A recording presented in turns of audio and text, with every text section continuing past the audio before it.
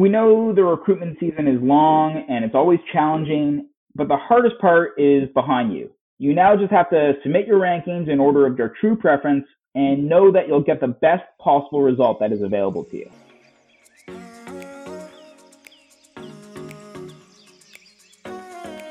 Hi, I'm Taylor Stuber. And this is Sean Smithgall. We are both clinical pharmacists and faculty members at Auburn University, Harrison School of Pharmacy, and we are your hosts for the Postgraduate Pharmacist.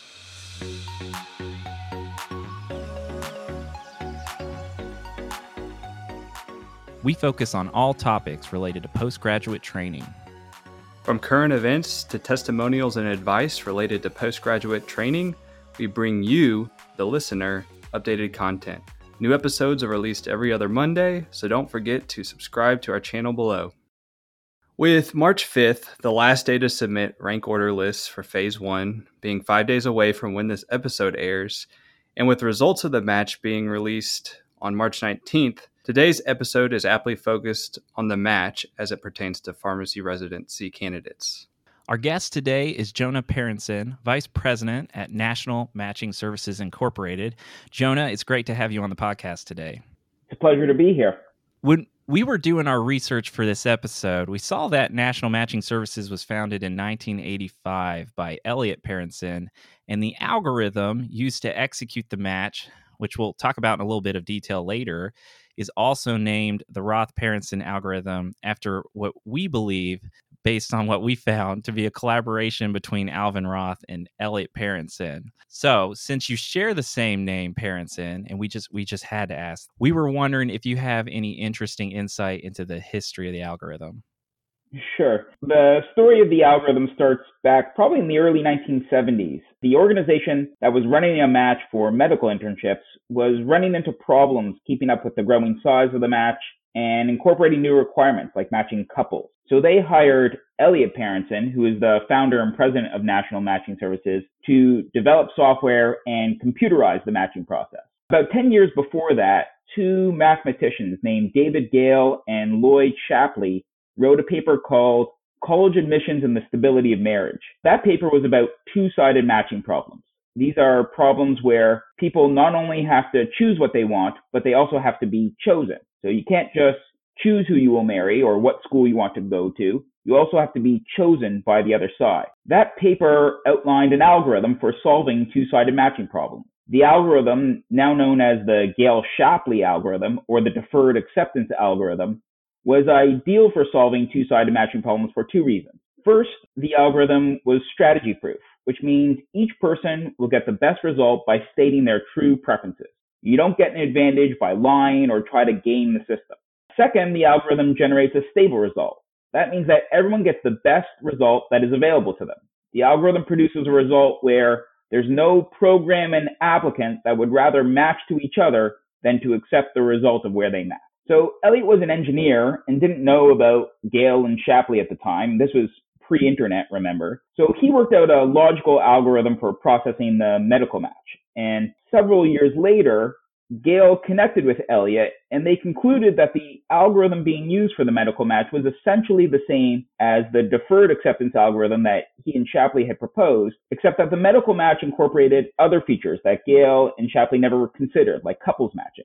Elliot went on to found National Matching Services in 1985 to continue to support the medical match and provide matching services to other professions. And over the years, the algorithm was adapted to meet new needs of match participants, like the ability to match applicants into multiple sequential positions and allowing organizations to revert or move unfilled positions between programs as a contingency option, and even enabling programs to match with only an even or odd number of applicants. Today, National Matching Services administers matching programs in many professions, including dentistry, psychology, optometry, medicine, and of course, pharmacy. The first pharmacy match administered by NMS was in 1994. And around that time, a controversy arose regarding the algorithm used in the medical match. A paper was written that outlined some rankings examples that showed in some cases the algorithm would generate results that significantly favored programs to the detriment of applicants.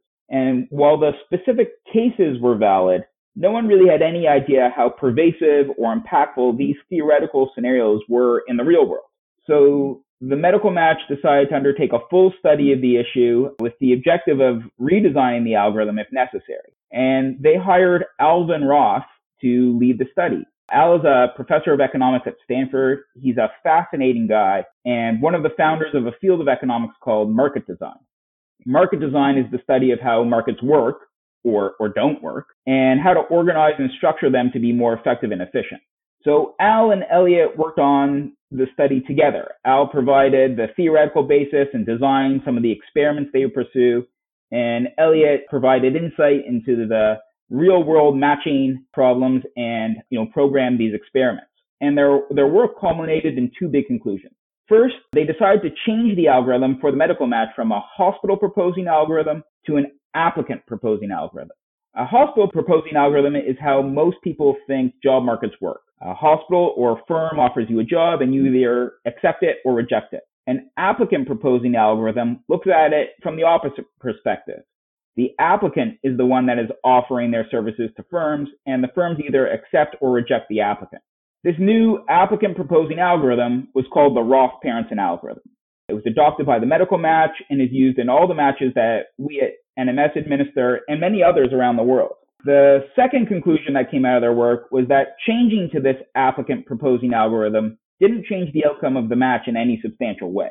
While an applicant proposing algorithm theoretically ensures optimal results for applicants, in real-life matching markets, the change from a hospital proposing algorithm to the Roth-Parenson algorithm affected less than 1 in 1,000 matches.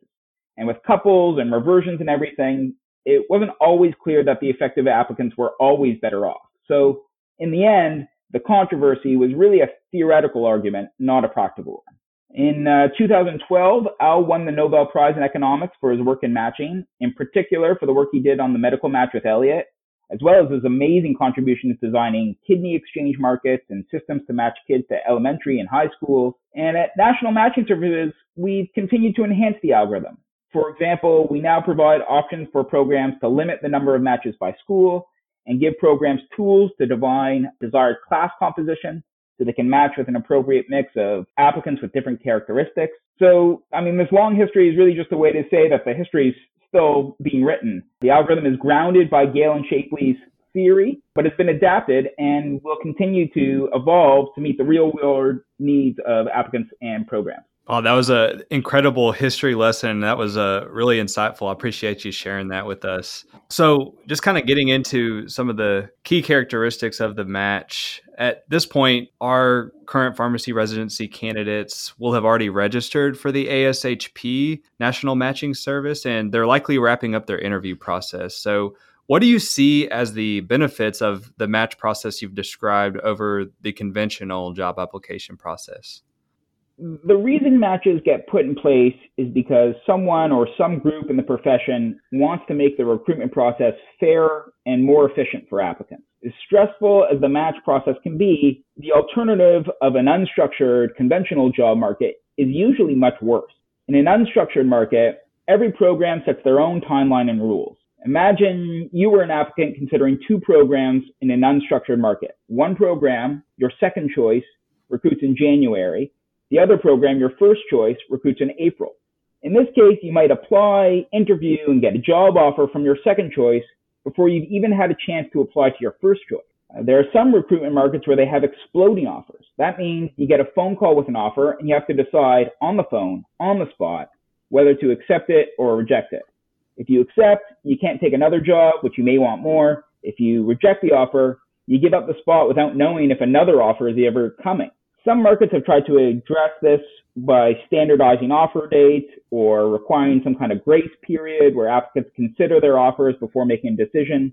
But without the discipline enforced by a formal matching program, these rules usually fall apart. The match prevents these inefficiencies that are related to timing. It allows applicants to consider all of their opportunities before having to decide which place would be best for them. It's designed so you simply list your choices in order of your true preference, and you're guaranteed to get the best result possible. The structure and rules of the match also create a level playing field for everyone. So there's no gaming, there's no manipulation, no special treatment. There is some research that shows that compared to a conventional process, a match shortens the overall time span of the recruitment process, reduces instances of unethical conduct, and leads to programs considering a broader set of applicants. Describing how the normal job market works brought back all these nightmares of when I was like, please don't offer me a job. I still haven't interviewed at this last place yet. I want to interview there first. And are they going to offer me a job in time for me to consider both of them? Yeah, it makes so much sense that having it all at the same timeline makes it way better for these candidates. I was definitely remembering that same process, and I really appreciated the structure of the match compared to when I was searching for jobs after. So, Jonah, applicants and participants can actually go online and see how the process of the match unfolds with both a video and interactive demonstration, and we'll include the link to that in our description below. But could you just give us a succinct explanation of how the match process and algorithm works? Sure. Let me preface this by saying the algorithm is not a secret. As you mentioned, there's lots of information and FAQs on the website that explain how it works. And it's not driven by big data or AI or anything like that. It's a logical algorithm that simply automates the offer and acceptance process based on the instructions you provide in your rank order list. The algorithm starts by looking at the first rank of an applicant's rank order list and sees if it can tentatively place that applicant into the program. The applicant can be tentatively placed if the program has an unfilled position, or if the program prefers that applicant to a person that is currently holding a spot at the program. If the applicant cannot get into the program, the algorithm moves on to the next rank on the applicant's list, and so on. If placing an applicant into a program requires that a less preferred applicant gets bumped out of the program, the algorithm goes back to the bumped applicant and tries to match them, starting from the top of their list. The algorithm will go through this process iteratively for all applicants until each applicant is either tentatively matched to a position or there are no more ranks on the applicant's list to consider. If we had all the applicant and program rank order lists for the pharmacy match here, the three of us could sit down and process the match by hand. It just happens that it's much faster and more accurate to do it with a computer. The most important thing to understand is that the algorithm will match you to the most preferred program on your rank order list that ranks you and does not fill all its positions with applicants the program prefers. How many times do you all have to rerun that just to see like if the results are the same or the results are different? Do you do like a secondary analysis or secondary match run just to see to make sure there's no bugs in that first run through? Yeah, I mean, absolutely. We do checking both before the match and after the match. Before the match, we look at the rankings that were submitted by applicants and programs, and we frankly check to see if there are mistakes. We can identify most, but not all cases where an applicant might have ranked the wrong track at a program, or the program might have ranked an applicant that has a similar name to the applicant that they really wanted to rank. So we check for those mistakes and we contact applicants and programs to correct them. And then once we run the match, we do another set of checks to make sure that everyone gets the best possible result. And the idea of that I mentioned of a stable match means that each applicant and program will prefer the match that they have to any other that they could have possibly had. So there are some very simple checks that we can do to make sure that everyone gets the best possible result. And we do look for that. But, it always is the best possible result. The algorithm works. So this is a two-pronged question related to the topic of rank order list. So imagine you have an applicant who has finished interviews, had the time to think through all the pros and cons of each program, and has essentially ranked the programs in order of most to least desirable. This applicant is somewhat apprehensive, though, with a few of their top choices because they felt the program did not respond as positively towards them as they did to that program, possibly during interviews. So what considerations should this applicant be thinking of when finalizing and submitting their list through the National Matching Service with ASHP? Should they consider how a program may rank them? And then vice versa, if the program was in a similar scenario, what considerations should they have? The only consideration should be ordering your choices according to your true preferences, from most desirable to least desirable. That is the only strategy that will get you the best result. It's true for both applicants and programs. Using any other strategy may cause you to get a worse result. The algorithm is designed so that the order of your choices determines where you will match, not whether or not you will match. Let's take your example where an applicant is going to rank two programs. Wonderland Hospital is ranked number 1 because it's the program you want most. Standard Hospital ranked number 2. Now, assume that Wonderland doesn't appear to be very interested in you. If Wonderland is truly your top choice, you should absolutely leave them at the top of your list. The algorithm will try to match you to Wonderland without penalizing you and without reducing your chances of being matched to Standard Hospital if you can't match to Wonderland. If you're not able to match to Wonderland, your ability to match to Standard depends only on how Standard ranks you compared to other applicants. It does not depend on the rank number that you or any other applicant has assigned to Standard. Let's play devil's advocate here. If you choose to rank Standard Hospital first because they seem more interested in you, then the algorithm will try to match you to Standard. If you can get in, you will be matched to Standard instead of Wonderland, even though Wonderland was really where you wanted to go. Changing the order of your ranking based on how you perceive a program or an applicant has ranked you is a serious mistake that can negatively affect your outcome in the match. So essentially, I think you've said this multiple times, but applicants and programs should just rank their preferences in order. And given the match is a binding contract, if they absolutely do not want to go to a program or absolutely do not want a candidate, they should just not rank that program or applicant if they find them unacceptable.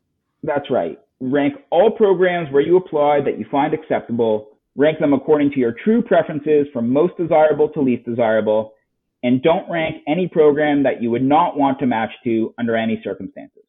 So we're going to break from the match for a moment and move to what is quickly becoming one of my favorite parts of this podcast, the PGP trivia. And I know Sean is really excited about his trivia question. He's been talking about it all day and all week, actually. So I'll let him go first.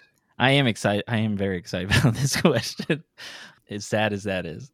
All right, so here's the background. So Henry VIII, who ruled England from 1509 to 1547, is best known for his 6 marriages and investing heavily in the Navy, earning him the title of Father of the Royal Navy.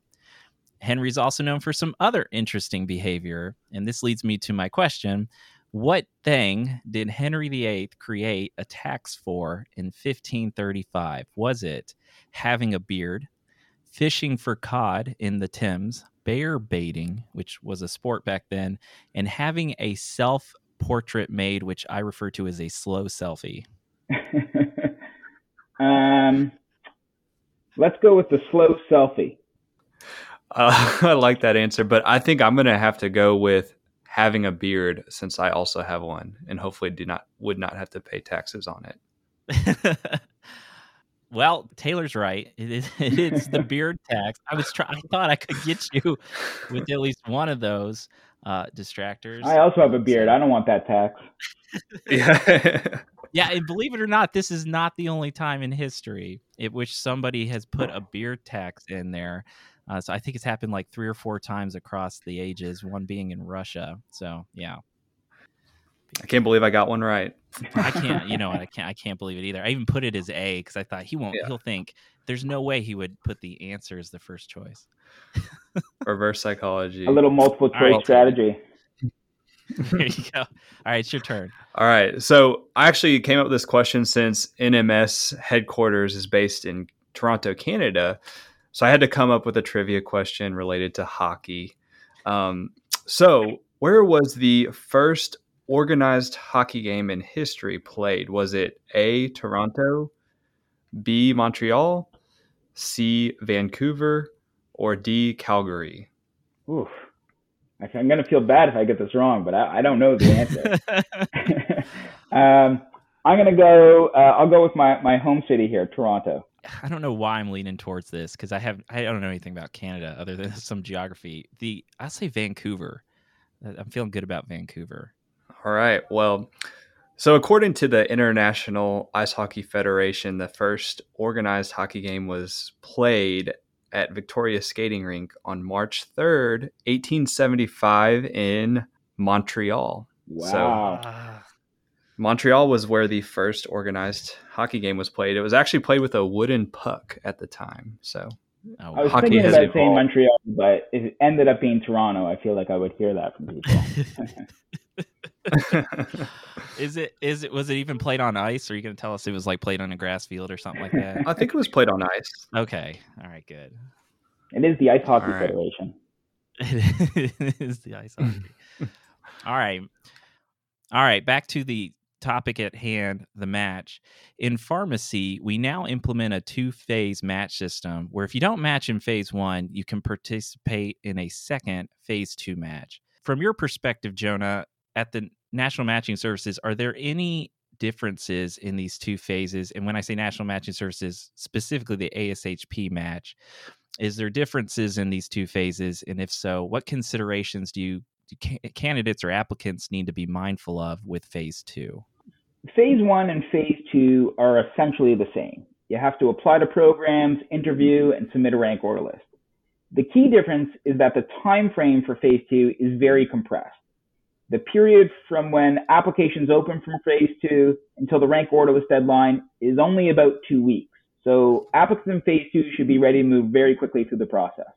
So one of the things that we appreciate about the National Matching Service through ASHP is that you all publish your data online right after it's available. So we're able to kind of get online, analyze it in real time, and we use the data to kind of teach our students. But from what you've observed, what data-driven trends kind of stand out over the last few years, specifically with the pharmacy match? The biggest trend in the ASHP match for the last several years has been growth. The number of applicants, programs, and positions have all grown steadily, especially PGY2 applicants and positions. I think this probably reflects a trend for growing opportunities and demand for pharmacists with advanced training. We've also seen some increases in the average number of rankings submitted by applicants and programs. But one thing that's been fairly constant is that on average, applicants who match rank nearly twice as many programs as applicants who do not match.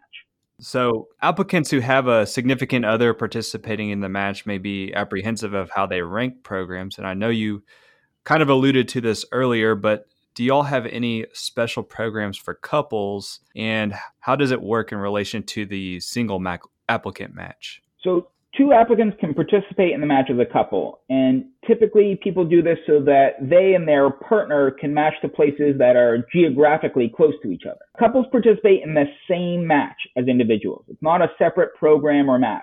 However, the way that couples submit their choices of programs to the match is somewhat different than the way it works for individual applicants. So people who participate in the match as a couple link their rank order list choices together to form pairs of program choices. The paired program choices are processed by the algorithm in sequence, and the couple is matched to the most preferred pair of programs to which both partners can match. For an applicant that is part of a couple, the probability of matching to a specific program pair depends not only on the applicant's ability to match to their program in the pair, but also on their partner's ability to match in the corresponding paired program. As a result, couples typically have much longer rank order lists than individual applicants, because the couple should be listing all possible pairs of programs on their rank order list. The Match website has a lot of information for couples to help them prepare their rankings, including a tool to help couples create all the possible program pairs that they should consider ranking. So if I'm understanding this correctly, if it can't match a pair, it will not match just a single applicant? Well, no. So the way the couples match works, it goes through each pair, but one of the options that couples have is that they have a no match ranking, where basically one of the partners can say, one of my choices is that my partner is going to try to match to their program, let's say program A, and I'm going to be willing to be unmatched in that circumstance. So usually the couples will list their pairs of programs, and at the end of their list, they'll say, okay, if we can't get any of these programs where we're both matched, then we'll start with, say my partner will have an option to match to their first choice and I'll go unmatched. And then their second choice and then I'll go unmatched. Or, they could also do it. My partner tries their first choice and I'll go unmatched, and then I'll try my first choice and then he'll go unmatched. So they do have an option of basically saying, if we can't both get into a program, we'll go through choices where only one of us will match. That's amazing how intricate that is, that you can specify it to that level.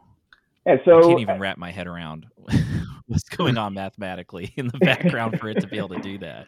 Well, remember, it's not math, right? It's not like your first choice compared to your 10th choice the number doesn't have any meaning. It's just the order of your choices. The algorithm starts at the top of your list and tries to keep matching you in order, but it doesn't there's no weighting. The number doesn't have any specific meaning except that it defines the order.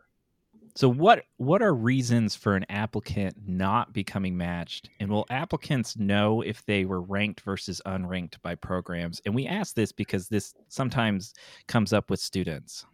All rankings are confidential. Applicants don't see program rankings, and programs don't see applicant rankings. That's one of the reasons it's safe for everyone to list their choices in order of their true preference. The only reasons an applicant won't match to a program is because the program did not rank the applicant, or the program filled all its positions with applicants the program preferred. If this applies to every program on an applicant's list, the applicant will remain unmatched. So in our final moments, Jonah, do you have a key takeaway relating to the match or rank order lists? We know the recruitment season is long and it's always challenging, but the hardest part is behind you. You now just have to submit your rankings in order of your true preference and know that you'll get the best possible result that is available to you. Well, excellent. Jonah, thank you so much for being here. It was a pleasure having you as a guest on the Postgraduate Pharmacist today. Thanks, guys. This was fun. If you want to continue to hear up-to-date topics from us and our guests, please like and subscribe to our channel. Our next episode will be on phase 2 of the match and what to do if you do not match on March 19th. Remember, you can listen to us on all major podcasting apps, and don't forget to check out the links in the description below if you want more information on the match process or answers to frequently asked questions.